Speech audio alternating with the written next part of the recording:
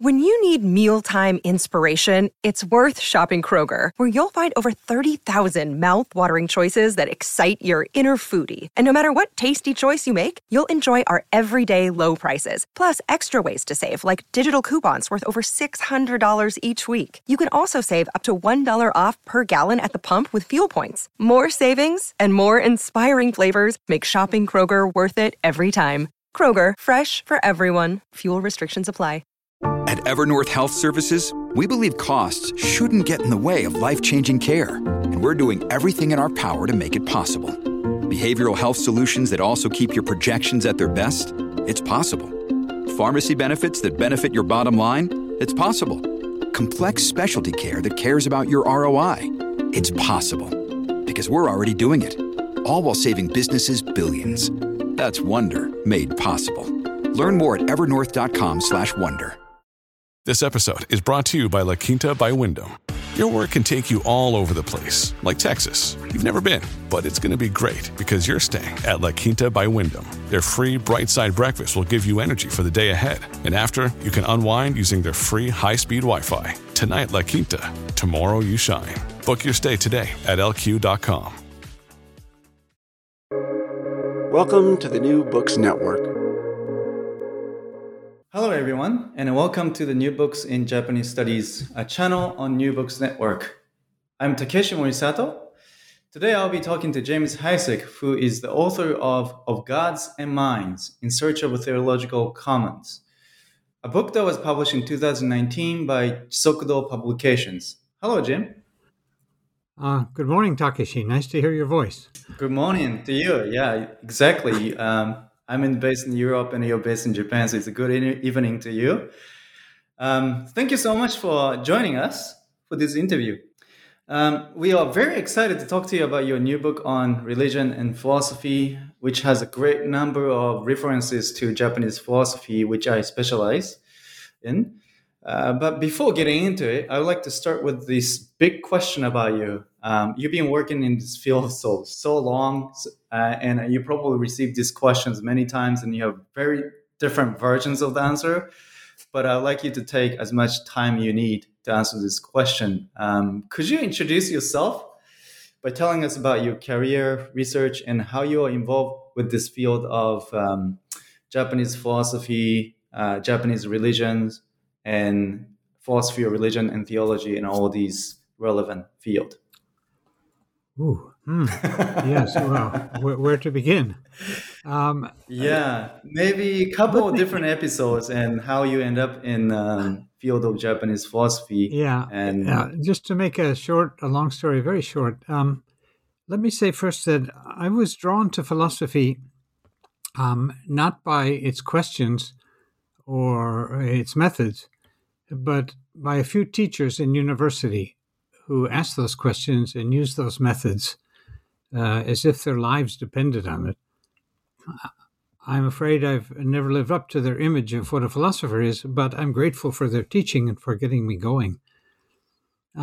I studied philosophy and religion formally in the United States and England, and after graduation from Cambridge, divided my time for several years between graduate schools in the United States and Latin America, where I taught mainly philosophy and myth and symbolic theory. And then in 1976, I was invited to Japan to help begin the Nanzan Institute for Religion and Culture in the city of Nagoya, Japan. And then I retired from there in 2013. Oh my, that's already 8 years. But I continue to go there every day and carry on many of the projects that I've collaborated with over the years. As I have to say, as I look back over some 45 years in Japan, I count it a great blessing that I've been surrounded by people who knew more than me about so many things, who kept my education going, and who kept me alert to a world much wider than my initial interests in academic specializations. Without that, I would have continued to specialize in the things that I carried with me when I first came. Do you feel maybe this is questions to you as this sort of pioneer in the field of Japanese philosophy? Did you feel that there was a sort of the shift in the course of your education from, let's say, your formal education in the European, Anglo-European religion and philosophy to this sort of radical shift to the Japanese philosophy and religion, or there's a sort of like a continuous methodological approach or some sort of this existential attitude that you learn from your teachers? Oh, gee, that's an interesting question. I've never really thought about that too much. I think because of Jan van Bracht, who was the first director of the Institute, that the transition was much smoother than it would have been otherwise. And he introduced me not by throwing me into the field, but by asking me to translate works by people who were already trying to build bridges between Japanese and Western philosophy. The works were not all that sophisticated by today's standards, but they made it relatively easy for me. On the other hand, when he and I dealt personally with things I was thinking or things I was writing or translating, he was always very strict with me and drove me back to the books to read the original texts. So in that sense, it was like being thrown back into graduate school. But given the environment, it was a blessing and something I didn't really find all that difficult. Mm-hmm. So do you feel also, because of this community of scholars around you that are already working in the field of this bridging the gap between Eastern and Western philosophy, there is tendency not to specialize, as you described it, as a tendency to actually expand your horizons of interest, or was that the typical tendency among the scholars that you actually associate with? Yeah, that's a good point. When you go to graduate school, normally they ask you to choose a specific author and focus on a specific topic. And there's always the danger of being so specialized that afterwards it's harder to broaden out. But in the case of my education in Japanese philosophy, it was the other way around. I was asked to read as broadly as I possibly could. So I was comparing things across authors from the very first. So it was, in that sense, it was unlike a graduate school. Yeah, actually, even in the specialized academic works today, it's just usually ask you to do one task and one task excellently, better than anybody else. But that's usually the kind of the tendency that we observe in the field of academia. But I think you can tell from the title of your book, of Gods and Minds. It's already expansive theme that you're actually tackling with this book, and this is my understanding is a compilation of different essays that you have written in the course of your career. But the first thing I'd like to ask you is this: like, how did you come to write this book? And then tell us about the origin of your ideas and what drove you to write this book. Because this book is very easy to read. It's very simple in a way. There's clear drive toward one goal, but at the same time, it's so expansive that I wonder how many specialists of philosophy or religion, and especially specialists in the field of theology or religious studies, will be able to just take it without feeling some sort of academic allergic reaction. It's like some sort of a response to this theme. So can you tell us about like how your involvement with the field of Japanese philosophy and Japanese religions led to writing this book? Actually, the book is the record of a series of lectures I gave at Boston College called the Duffy Lectures. And it was delivered to a theological department with people from other departments in attendance. And therefore, I had to pick a question that was of interest to theologians. And I wasn't really able to choose Japanese philosophy or any aspect of it as a focus. I wanted to find something that would draw Japanese philosophy in to the, what do we say, peripherally. And how the origins of the ideas? Yes, well, as I explained in the preface, I was first drawn to the idea of God as a philosophical problem, as a multifaceted and multi-layered philosophical problem, when, as an undergraduate, reading the work of the Italian philosopher Cornelio Fabro. Throughout my life, I've remained in awe of his achievement, but our starting points were very different. Unlike Fabro, in most of Western philosophy, I didn't want to start from the question, does God exist? Or what is God? But rather the question, why gods at all? Asking it that way made it less questionable, more natural, if you will, to bring in the poets, the artists, the mystics, the non-monotheistic philosophies of the East into the discussion. And I know that some readers may ask, well, why doesn't he just give a straight answer to his own question? Why gods at all? What are gods doing in minds? And the reason is that it's not a straight question. That this was the burden of proof I took in trying to describe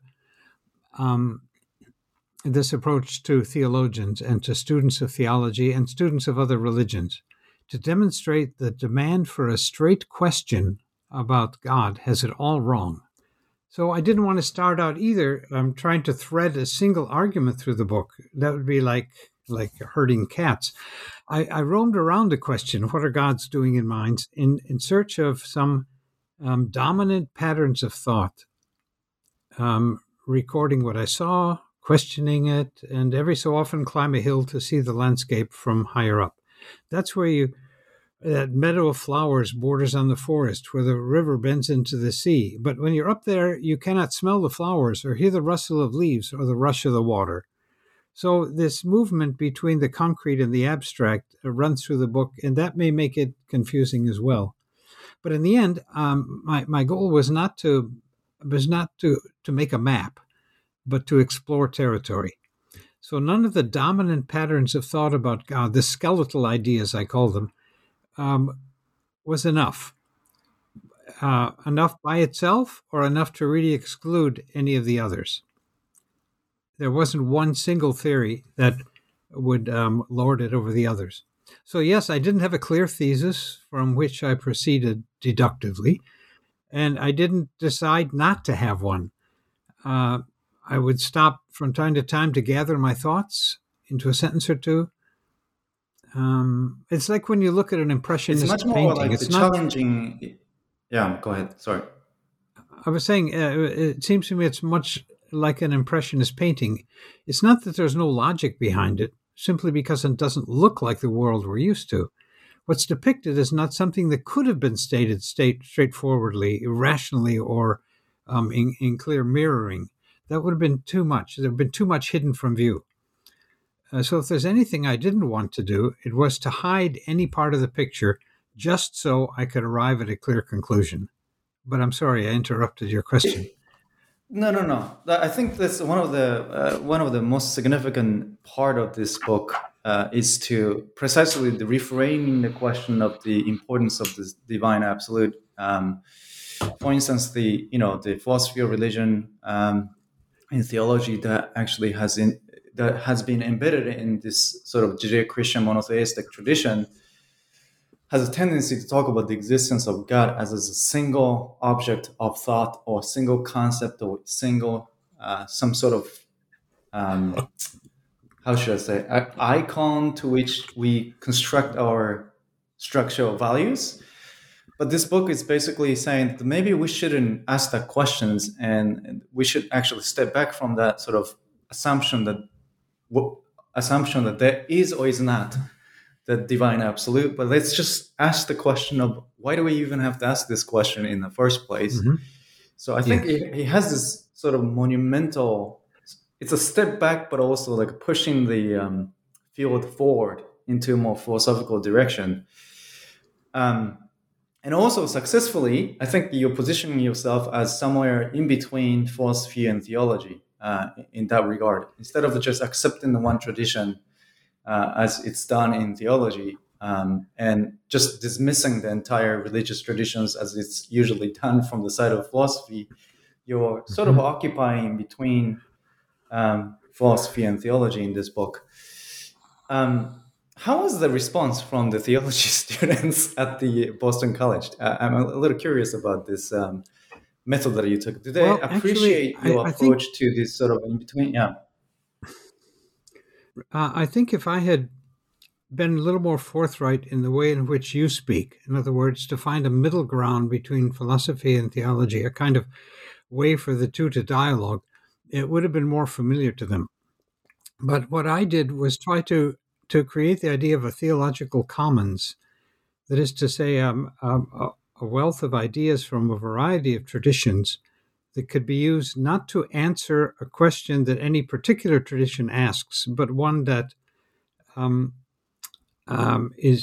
requires the resources of more than one tradition to answer.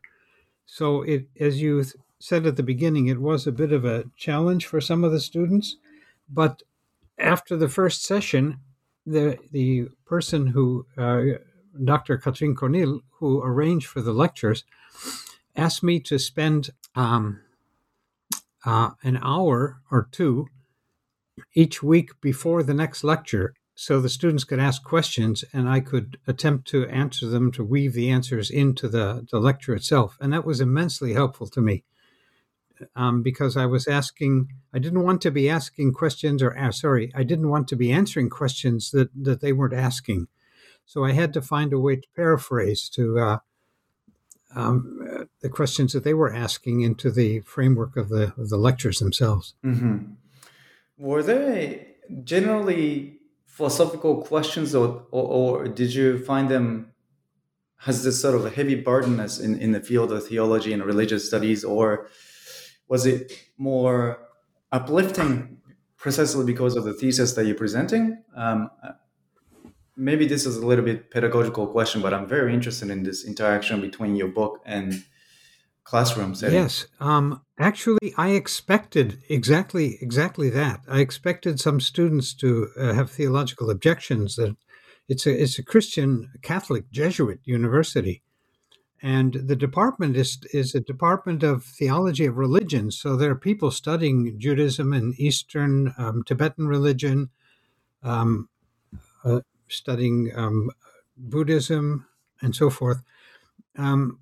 So they already are very open-minded about these things. But I expected them at some point to say, "But as a Christian, what do you really believe, or how do you really come down on this?" And actually, it never came to that. And I was so disappointed in a way.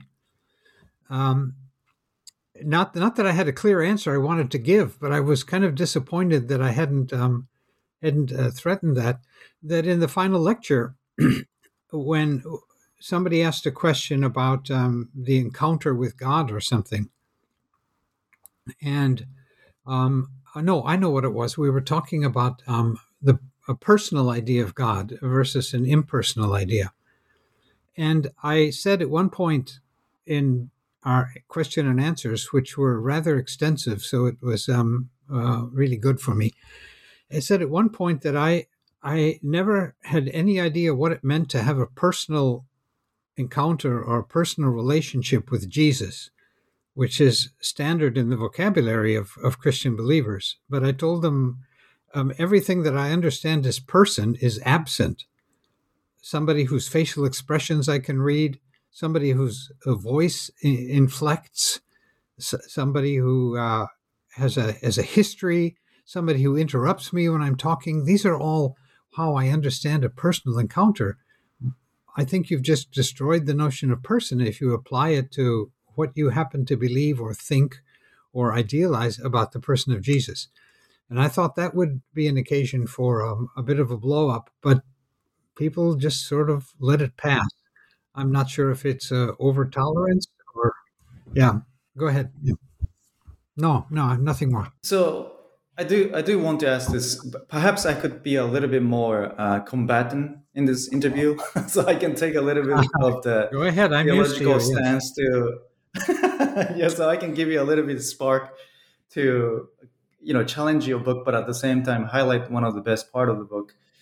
I mean, I think from the theological perspective, in a way, you will have this discussion of actually, this is a problem for both sides of philosophy and theology. So I'm just going to accept that there is a distinction between philosophy and theology or religious studies. So philosophers, on the one hand, what we can do is a critical study of the ways in which our mind works and how we understand the world. And then in that framework, whether or not necessary for us to actually posit the notion of God. That's the purely atheistic standpoint that the philosophers usually take. And then you have theological and religious studies just accept that there are a number of religions that exist in the world and just anthropologically studying these religions or just studying the tradition of theology. So you have massive gap between philosophy and theology/religious studies. But your book title, the very title of Gods and Minds, are incredibly challenging for both camps. Like, first of all, I think the philosophers are driving towards some sort of a unified understanding of reality that we can comprehensively understand and then ground our existence. And then we ask this question whether or not it's necessary for us to actually posit this first principle that grounds them. Theological and religious studies, they do just accept that there are a plurality of different religions, but at the same time, if you pay attention to each doctrine, it seems to imply that one of them have to be right. It's like, it seems like interreligious dialogues can be done at the periphery of the religious studies, but in the midst of the doctrine of each religion, it's very difficult to accept there are many different ways to do the same thing. So what was the intention behind you to posit this as the title? And why does it have to be plural? Ooh, first of all, I think that the common ground, or the theological commons, as I call it, lies in symbolic thought, which can be images, it can also be ideas, it can be stories, myths. But symbolic thought, which are these inexhaustible patterns of thinking or painting or writing poetry, but these inexhaustibly intelligible symbols, which are not interpreted into anything literal, which are not interpreted away, so explained, given a meaning, and then you don't need the symbol anymore, but they are, by their nature, inexhaustible, and God is the supreme form of it in Western philosophy, at least. But there's a difference between the way philosophy and theology deals with this symbol. Philosophy attempts to deal with it in terms of, well, I shouldn't say philosophy, it's too broad a field. But from my point of view, it attempts to deal with it as a way to understand the human and the natural world. Whereas in theology, what makes a symbol religious is that it's a revealed symbol. It's a kind of seepage into our world from another world. Now, that's a clear difference between theology and philosophy in the Western tradition. At least in the Western tradition, above ground, the Orthodox tradition. However, once we get into the world of the mysticism, the Hermetic and pseudo-Hermetic traditions, into the Gnostic and alchemical traditions, which are the underbelly of the Christian tradition and essential to it, we find ourselves in a position very much like we find in the East, where this idea of the seepage from another world into this world is not necessary for a symbol to become sacred. So, to jump on, why do we have to speak of gods in the West when usually there's a single God? I wanted to be universal. I wanted to ask a question that ranged across traditions, but not in the sense of a uniform definition, but in the sense of a broadly a pluriform cosmos. And it seemed to me the only way to be fair to the rich variety of images, symbolic images of the gods, was to be universal without being uniform. I didn't mean to have the definition of God die the death of 1,000 qualifications, but to have it live the life of 1,000 qualifications.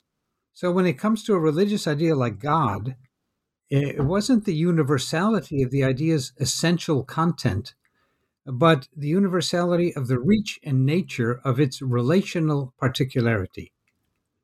And to do this, I sought universality not in any particular idea of the gods or some abstracted set of overlapping attributes, but rather in the unanswerable but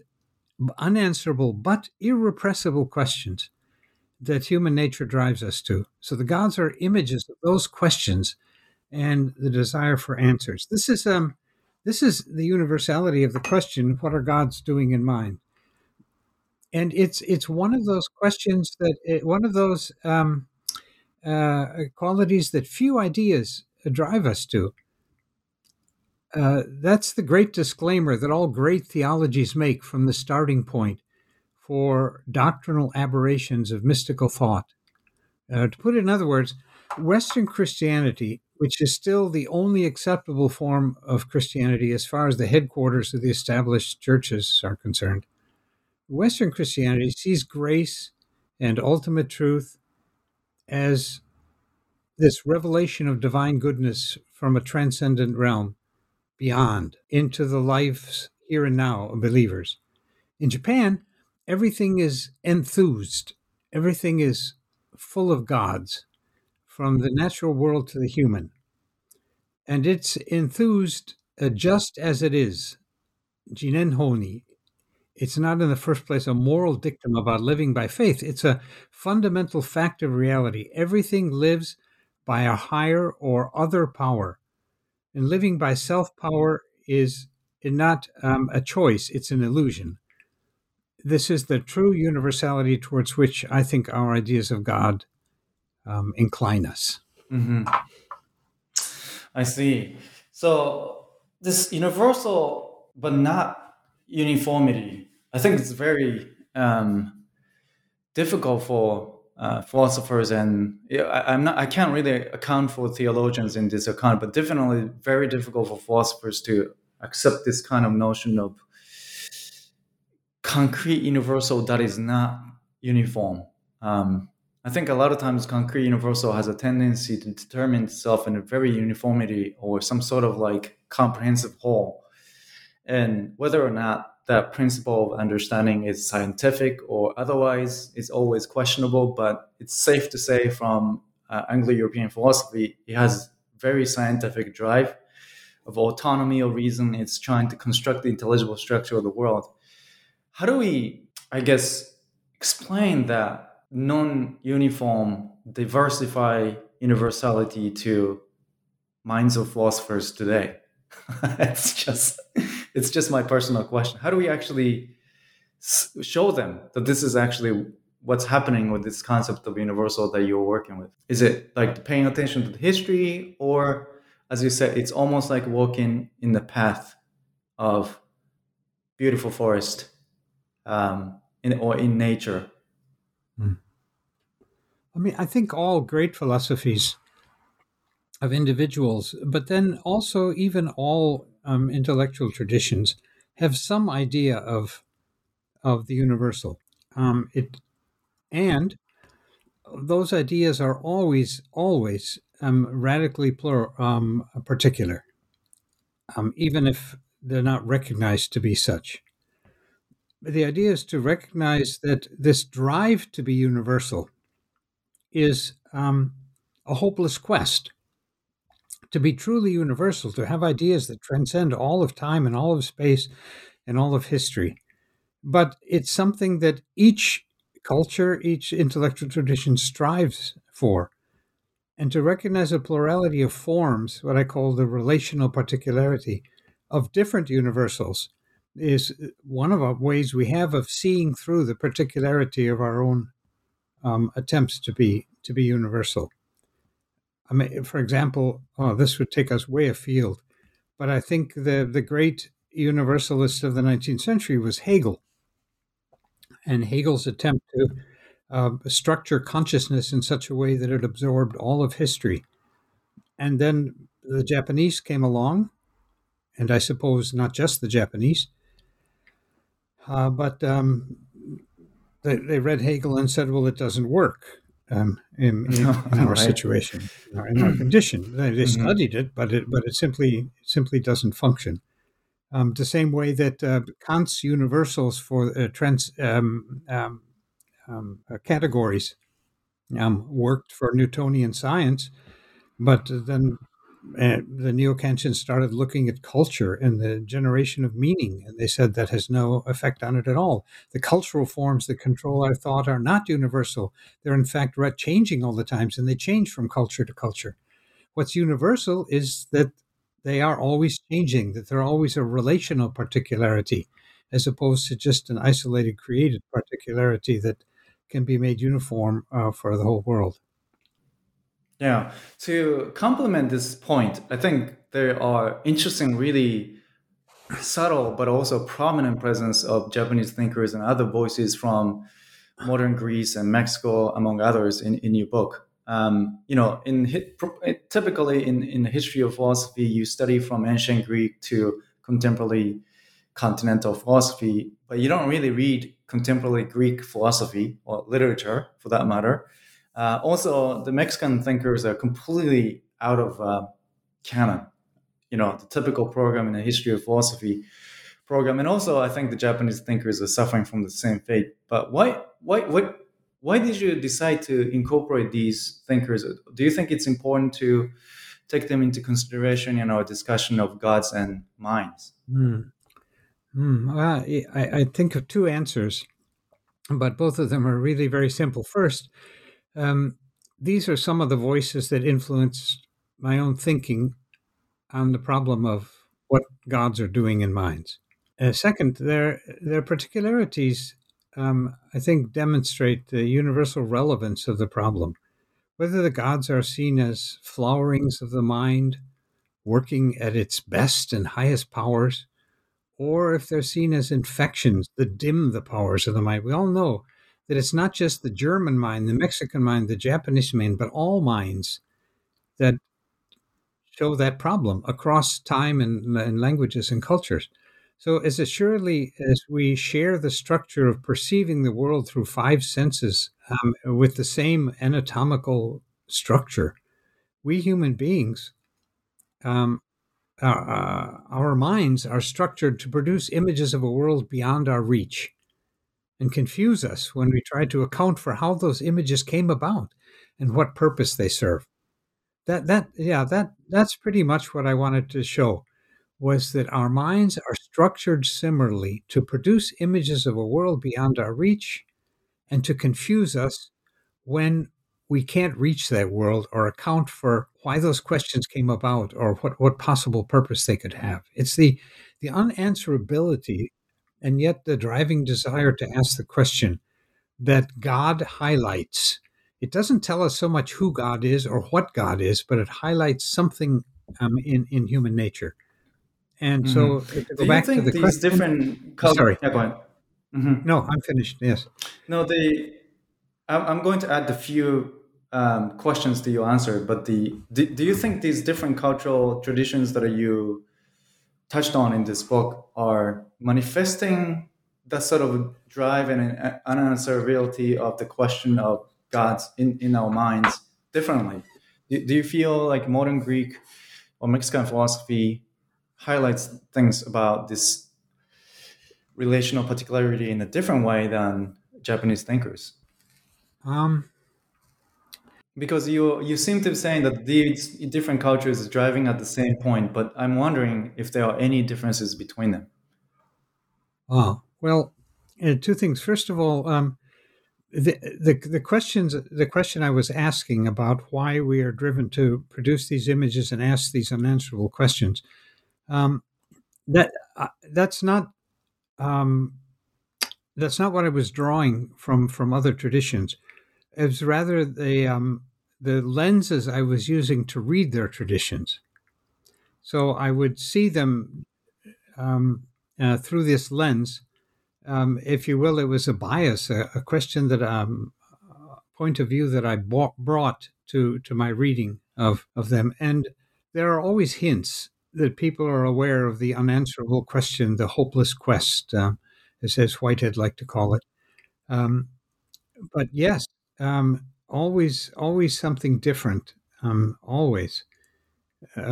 Yes, it's like a painter. The same scene painted differently by different people. They all see something that others didn't see. Yeah, yeah.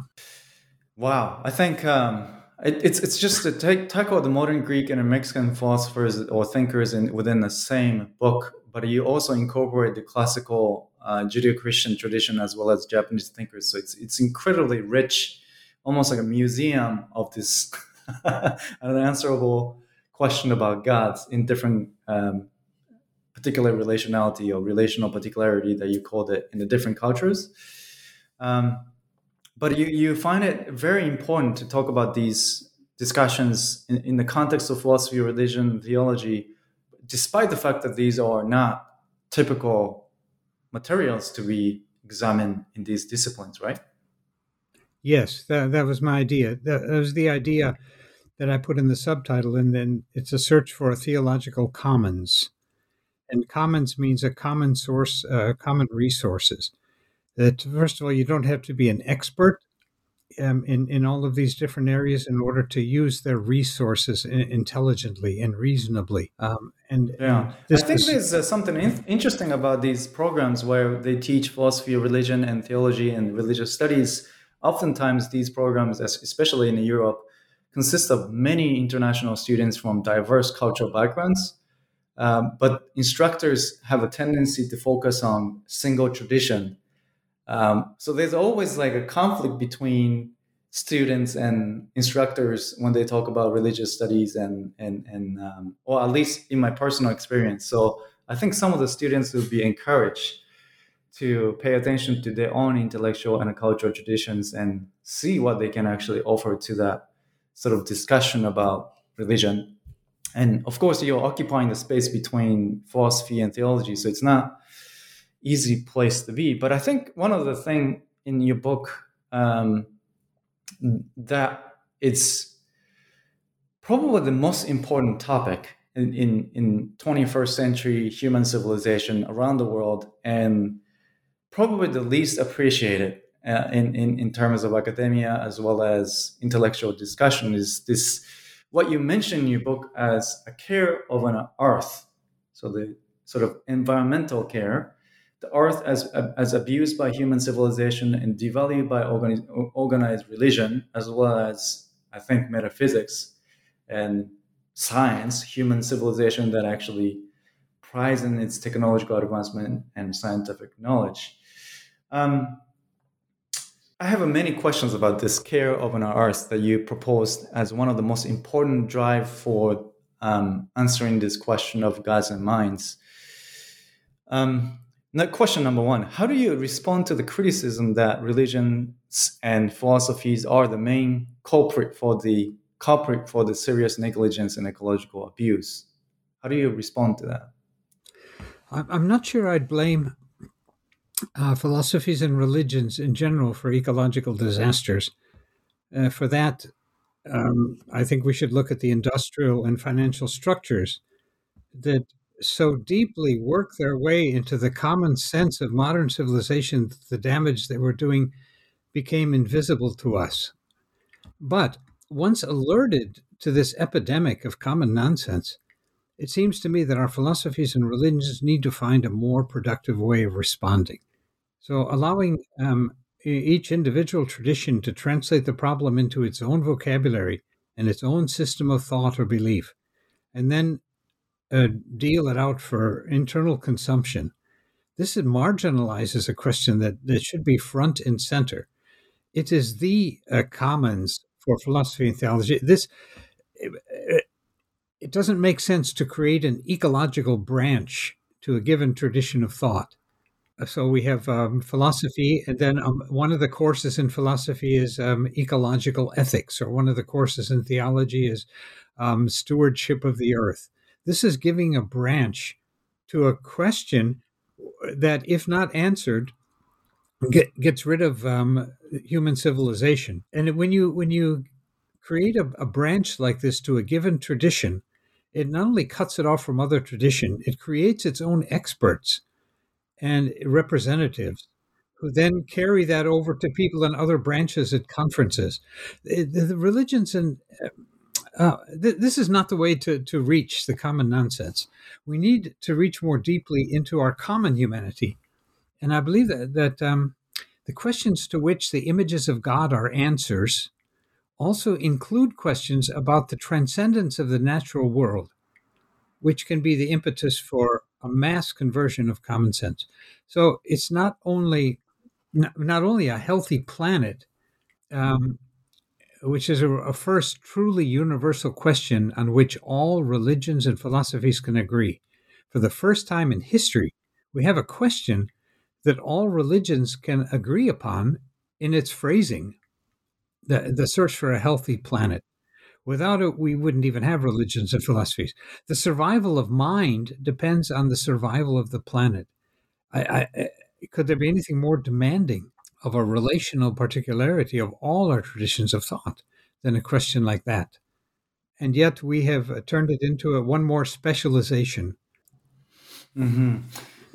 I mean, if you go to a typical philosophy program, you study philosophy of mind and philosophy of science and logic, right? And then you probably study the history of philosophy from Plato to Heidegger if you're in a continental philosophy program. And if you're not, you study from Plato to Enlightenment.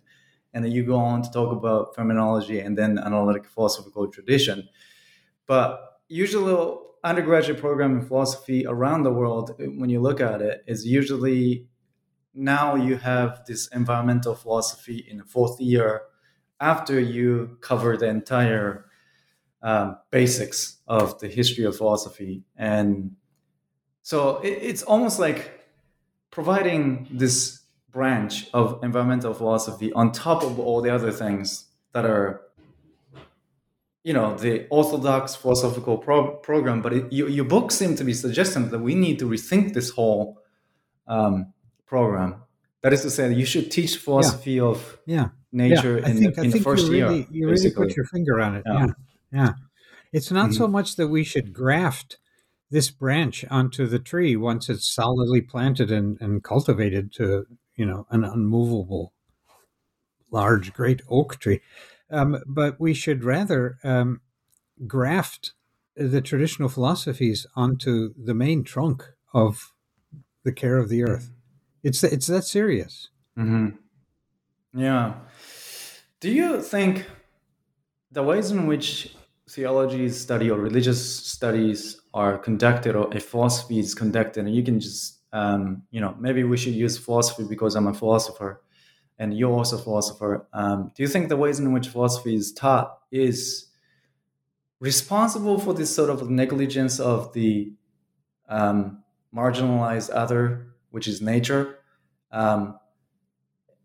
It's easier for us to actually, blame this industrial revolution and the ways in which this, I don't know, how the economic system is set up and how the politics is incapable of controlling the economic system, and how the philosophers is just standing on the side and criticizing how things are done. But at the same time, we are not really teaching philosophy programs in such a way that we can highlight this interconnectedness of different understanding of Earth, from Anglo-European philosophy to modern Greek, Mexico, and Japanese philosophy, for instance. So I guess my question is rather far-reaching, but do you think, I guess much more practical questions, how do we actually start grafting that question of this care of an earth to current programs that we're running in academia and beyond? I think even if you talk to the lay philosophers outside of academia, public intellectuals, they do talk about ecological problems and how the philosophy of food and philosophy of vegetables, and these books are becoming popular, especially in Belgium. But I'm wondering, is it solving the problem, or is it's another branching out to this sort of specializations that are really not doing the job they should be doing? Hmm. Well, I mean, the ideal answer is that we need a serious um, philosophical revolution. Um, but Serious philosophical revolution. Okay. Hmm. when this last semester, I taught a course in the grad school at Kyoto University on ethics in the Kyoto school, and the first day, talking about the notion of ethics and what it means. At some point, I mentioned a variety of problems as well as the problem of the earth, and singled that out as important. And the initial reaction of the students, who were all writing their thesis on philosophers, Japanese and Western philosophers, specializing, they all wondered if that was really an essential part of the program, really an essential part of modern ethics, or is it not just some answering to headlines or an appendix on concurrent pop ethics, a response to the questions that are circulating among ordinary people? Is it really a fundamental philosophical problem? And I was a little shocked that the question even came. I didn't really find a single supporter at the beginning to think that this was the question.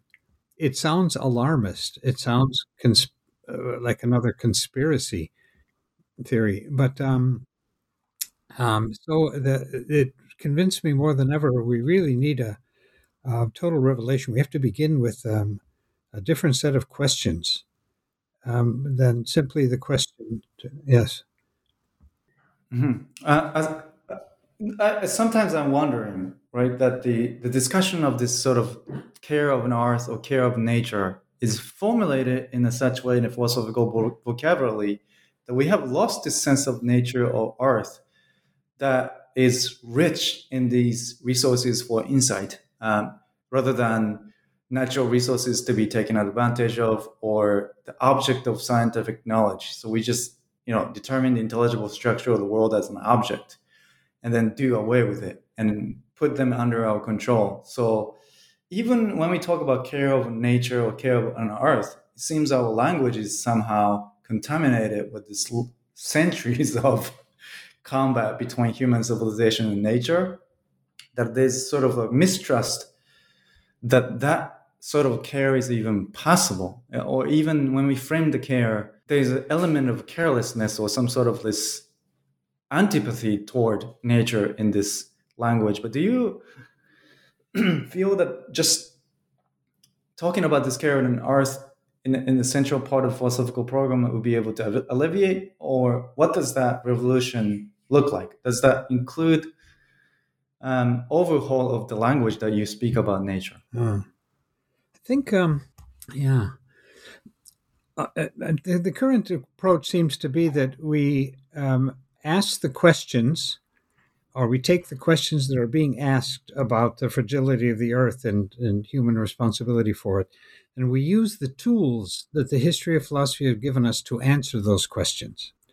But I think there's a shift going on, which is to use those questions as a way to criticize the history of philosophy. And this two-sided approach to the history of philosophy, using it to respond as part of our tradition, to respond to new questions coming up, and using the new questions to criticize history. This was something that that the neo-Kantians, I think, especially with Windelband, introduced back into the philosophical curriculum, that the history of philosophy is actually philosophy if it's done right.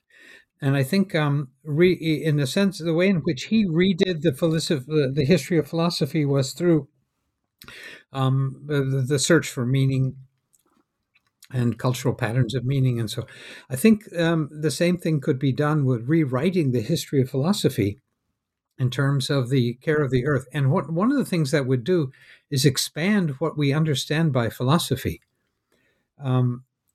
Even what we understand by Western philosophy, because there are whole traditions in the West in which nature plays a much more important part, and not just a subsidiary, ancillary part, in the shaping of minds.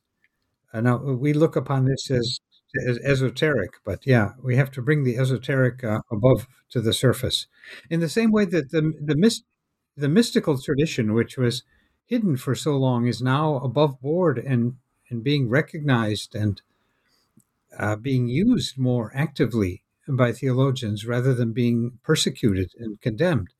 I think there's a whole tradition of attitudes. Not that they're going to answer the financial and institutional problems that are creating. That's another thing altogether.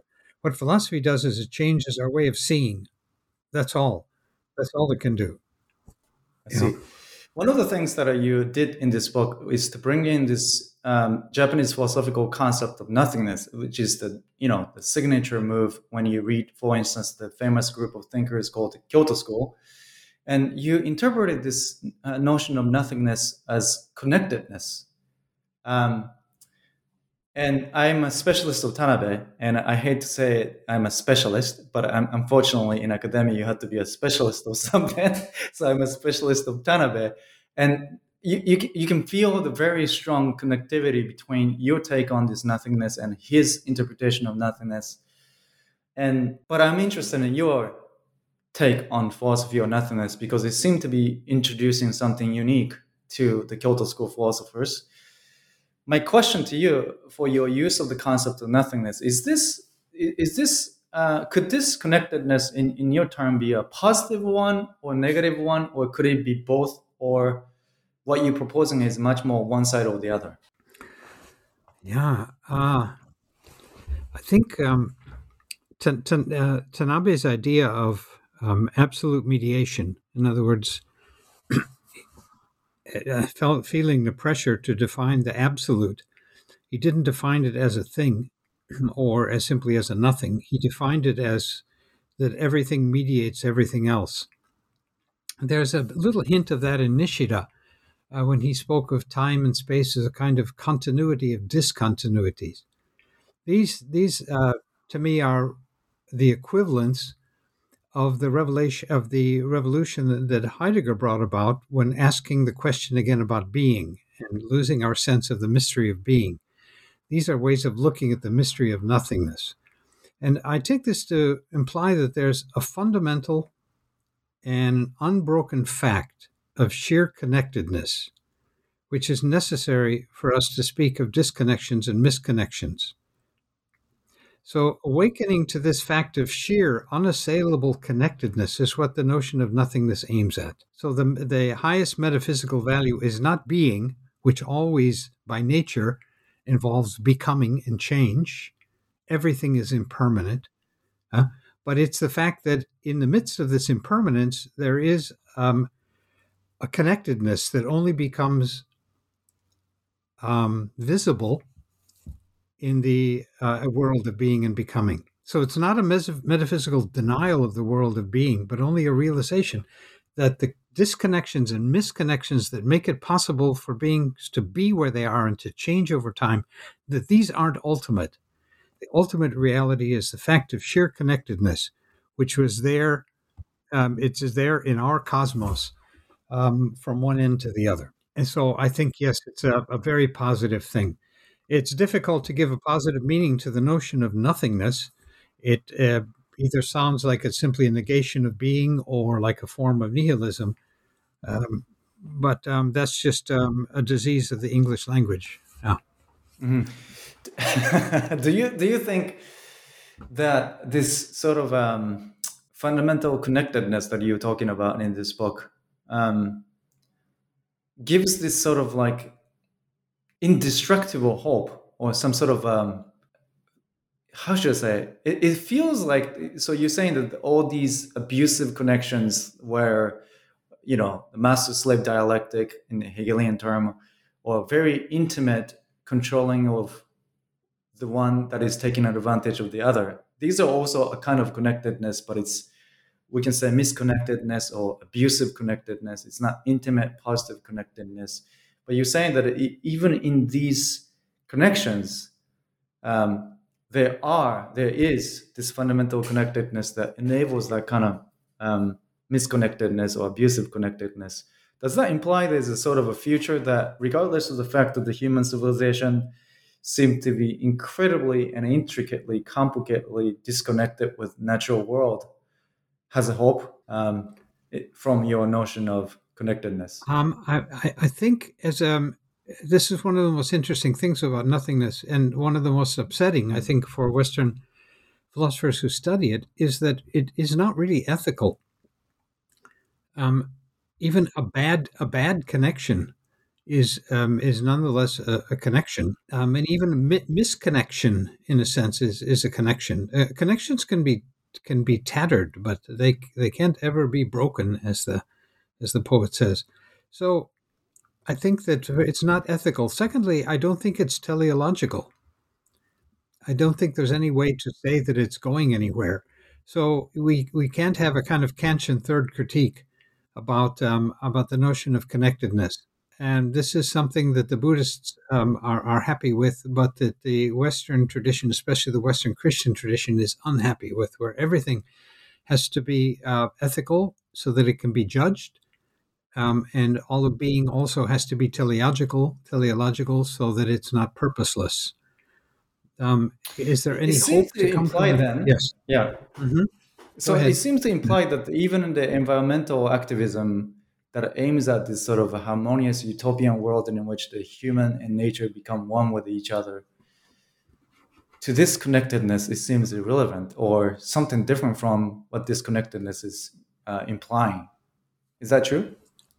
Yeah, I don't think you can argue from the notion of connectedness to the fact that we should take better care of the earth. When the human beings disappear from the earth, or if the earth is transformed in a way that human beings can continue to live there, nothing has been lost as far as right. Connectedness goes. Yeah. Mm-hmm. It's not teleological in the sense of anthropological teleology, basically. Yeah. Anthropocentric right. So, I mean, teleology. Yeah. The concern for ecology, even though we like to say that we don't like the notion of environment, because environment talks about a world surrounding some center, and human beings are at the center, and it shouldn't be human beings that are at the center. That's the problem. Even though we like to talk in those terms, the fact is, when we talk about care for the earth, we're talking about care for an earth where human beings can survive. And that's when ethics and teleology come in. If you don't really care about the survival of the human species, then you can't really care about ethics either. Yes. Right. Yeah. It's true. Yeah, that's absolutely true. And but this connectedness also has this sort of some sort of ethical implications in a sense. Maybe some analytic philosophers would like to call meta-ethics, and continental philosophers would like to call the philosophy of religion in this connectedness that exceeds this human ethical teleology, and there is a sense of connectedness that we have to pay attention to. Yes, regardless of the fact that some of them are negative and positive. Basically. I was talking about a high metaphysical principle, but as soon as you talk about connectedness in the human world, as soon as the human world comes in, yes, then absolutely, religion, philosophy, ethics, teleology, all these things become critical questions. No, I have no doubt there. Yes. One of the historical concepts in East Asian and Japanese philosophy is this notion of soku, which you translate it as in. And I would like to end this interview with this very detailed, specialized question on soku, but it introduces this massive question. You have translated this soku as in, and some specialists, including Tanabe, has translated this term as or qua. I think there are different versions of this interpretation of this soku. Some people translate it as immediately as. Now, my question is, does this concept introduce the problem of negative connectedness? Because it seems to say that the soku is both positive and negative, right? So that's one of my question. But the second question is, does this logic of in, that is indicative of the connectedness of all things in the world, and possibly of this porosity or seepage to beyond or below, whatever you want to call the divine transcendence or divine transcendence, does this notion of imply some kind of uniformity or unification? Especially Tanabe wants this, and I think to some extent, I think he was having the difficulty to stay away from the problem that he was posing himself. This sort of uniformity or unification that we can see in this soft power philosophy that has a tendency to make this connectedness, like your connectedness with the specific your surrounding, as the model in which we try to understand the world.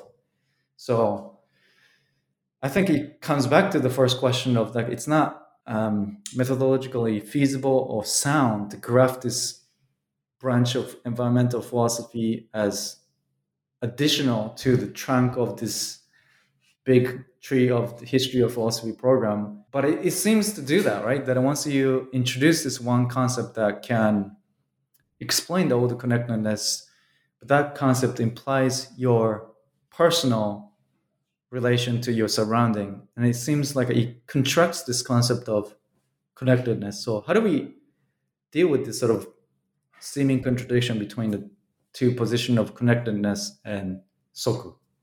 Mm-hmm. Yeah, I think Soku is a way of thinking. And I think it's a way of thinking that the Kyoto School philosophers made conscious, but was already present in much of their own tradition. And what I mean by that is this. It was easy for me, in the tradition in which I was raised, to think of judgments as involving is or is not.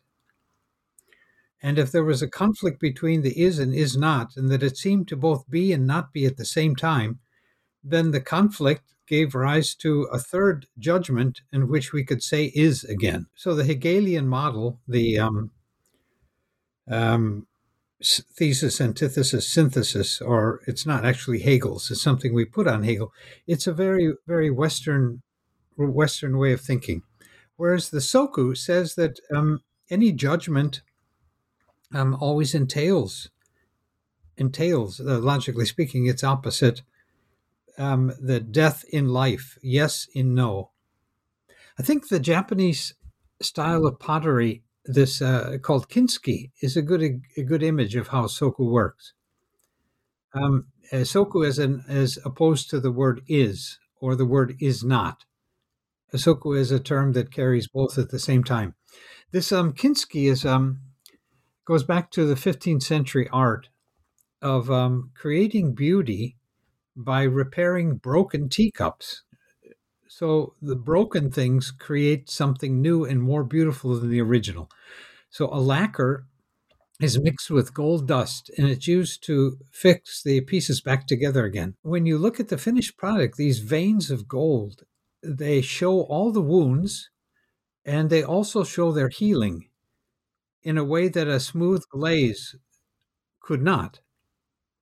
They give value to the finished composition at the same time as they highlight the fragility of the pieces, of its origins. So what you hold in your hands is the restoration of a broken past, an image of the temporary nature of all our handiwork, all our ideas, intersecting with the desire to overcome it. It reconnects time, which moves from one fragmentation to the next, to this irrepressible but always uncertain longing for repair. The Soku is, I think, like this gold-dusted lacquer. It's not yours, but it makes the idea of yours possible. So let me give another example. That's one side of it. So negative connectedness, uniformity. But the other side is Tanabe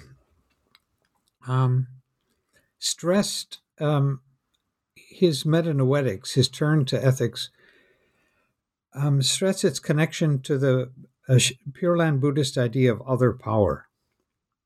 And Pure Land Buddhists have had mixed reactions to Tanabe's take, but one thing that I learned from it, which is interesting to me, is that the distinction between self-power and other power is not a distinction between opposites at all.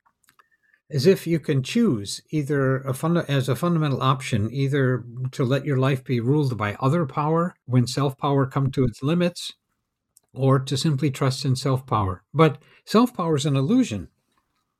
So even in the most private decisions, in the most private projects of your life, are always a crystallization of the world and the people around us.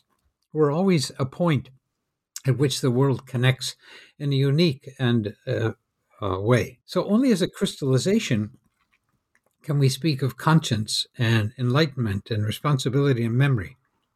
But when other power is made the opposite of self-power, when divine power is made the opposite of human power, it becomes a grander ego to which one must submit. So what we've done when we make it an opposite is we make other power a super self-power. But other power is essentially relatedness, essentially connectedness. It's not a generator of principles or a particular truths to live by. You can call it the all-compassionate Amida or the all-powerful God of creation. It's not truly an other power unless it's free of the illusion of a detached, disconnected self that transcends the rhythm of our lives. Wow. Yeah. That is, and that sort of connectedness can be the sign of restoration of the whole after the brokenness. So it can go through this process of healing and destruction in the beginning. So we could have this sort of mistrust or misconnection between us and nature, but somehow it can be connected to the whole just because we go through this restoration process together. And that's the kind of artistic representation of Soku, or practical application of Soku. Fantastic. I think these two questions on connectedness and Soku will generate another sets of books. I'm aware that you have already written the book on. You have to remind me the civility, right? Yes. Does that relate to this concept of Soku to some extent? Well, not so much. Actually, I wrote that book during the pandemic as a response to all the anger and even the righteous kind, in order to renew my faith in the basic goodness of human beings.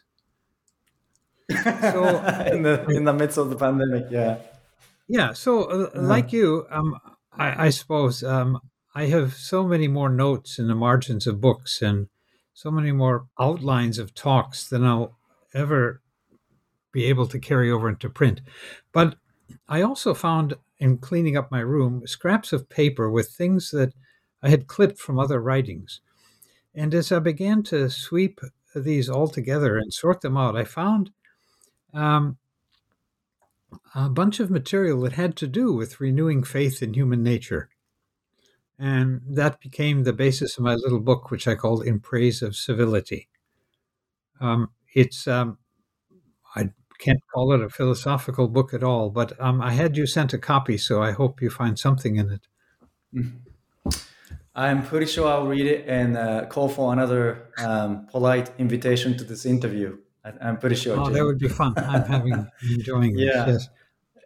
Yeah, this is fantastic. I think we touched on so many methodological issues for philosophers and specialists of religion, as well as academics that are suffer from tendency to specialize and sort of tunnel vision, whilst the whole reality is upside down in the pandemic. And younger generation is definitely interested in this restoration of earth and environmental issues, and this is one of the most strongest political voices that are taking place to shape the world politics. But somehow in the intellectual field, we have a tendency to put on the side, and maybe you can choose as one of the electives. I think this book has made it clear that we need to turn the tide around to respond to what's actually happening in the world and demonstrate our healthy connectedness to the world. I hope I'm summarizing this discussion all right. Well, I feel flattered that you take such a positive attitude to the book. I think, like everything, when it's written, Yeah, well, maybe I see in the I see the future, flaws more clearly. Yeah. maybe in the future you might have to look at my marginal notes, and I'm destroying your book, and you have to piece it together like a Kinski. That's also a Yes, possibility. definitely, Um, this has definitely. bine great, Jim. Since we are approaching the end of the interview, I'd like to ask you about your plans for the future. I'm pretty sure you've been Oh, working on, hundreds of projects in your oof. life, but I know for sure that you're always working on a couple books, at least like 5 books at Mm. the same time and all the time. So Yeah, they're please not all share mine. maybe like a 2 or 3 Oh, important project that you're working on and you like the world to know about. um, well, actually, right now, I'm I'm I'm focused on the idea of self transcendence as a common ground for philosophy and religion. Self transcendence is one of those terms that's been taken over by psychology and is almost never used, strangely enough, in philosophy. But I think this idea of getting over yourself is not just a psychological problem, it's a deeply philosophical and religious one. I think you can look at all of philosophy as self transcendence, beginning with logic and passing over into ethics and metaphysics. And what I want to do is to question this perennial flat earth idea of a causal reality centered on human beings and the essential nature of particulars, and replace it with a cosmic one in which everything folds back on everything else. So self transcendence is overcoming this idea of what do I say? A metaphysic of being. So I want to do this through connectivity and relatedness and see the encounter with the nothingness of everything as an intersection of time and eternity. As the flow of the past to the present halted in its tracks right now for a fleeting moment, the moment of eternity, as Kierkegaard called it, and as the Japanese philosophers found so attractive. And I think there's something here that Christians and Buddhists, for example, share, despite their different ways of approaching subjectivity and ethics. So again, the idea of self-transcendence as a common ground for philosophy and religion. And I have so many notes and so many little short voice recordings that I'm not sure how I'm going to be able to put it all together. And it's one of those questions that I wished I had asked 20 years ago when I had 20 years to write it. Now you have to actually transcend yourself then and put that all together into a single format. And I'm very much looking forward to that project. Yeah. Well, good luck with this massive project of your life. And I'm very much looking forward to reading the book as well. And I'm pretty sure you'll be frequented by the interviewers at the New Books Network in the future, and me included. So thank you so much for talking to us about your book in Japanese philosophy today, Jim. Thank you for having me. And thank That you, was great everyone. fun. Yeah, it was fantastic. It was a great pleasure, and we will do this again for sure. And thank you, everyone. This was our discussion with Jim Heisek, who is the author of Gods and Minds, In Search of a Theological Commons. See you next time.